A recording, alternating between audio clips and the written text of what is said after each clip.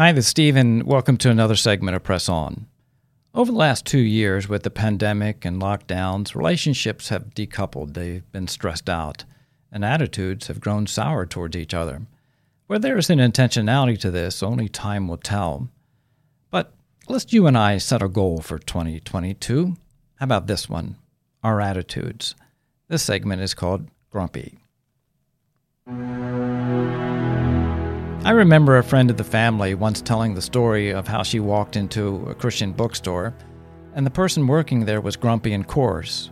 Her next words stuck with me. She said, "Yeah, that person must have been a Christian." Ouch. You think it would have been just the opposite. The Apostle Paul records this in his letter to the church in Philippi, found in chapter 4. "Rejoice in the Lord always. I will say it again, rejoice. Let your gentleness be evident to all. The Lord is near." Paul, in his letter to the Philippians, strongly encourages his readers that they are to rejoice in the Lord. Then he instructs his fellow believers to let your gentleness be evident to all. What's the difference? Joy, you see, is an inner quality that generally remains constant regardless of circumstances, but may not always be visible. Gentleness, on the other hand, is an outward quality. It is a forbearance, a non-retaliatory reaction to others, whether they deserve it or not. Whether in gentleness or harshness, it will be noticed. It leaves a mark either way. Okay, before we go any further, let me say guilty. I once considered myself a gentleman. As I've gotten older and life and others has worn me down or out, my forbearing reaction to others has become challenged.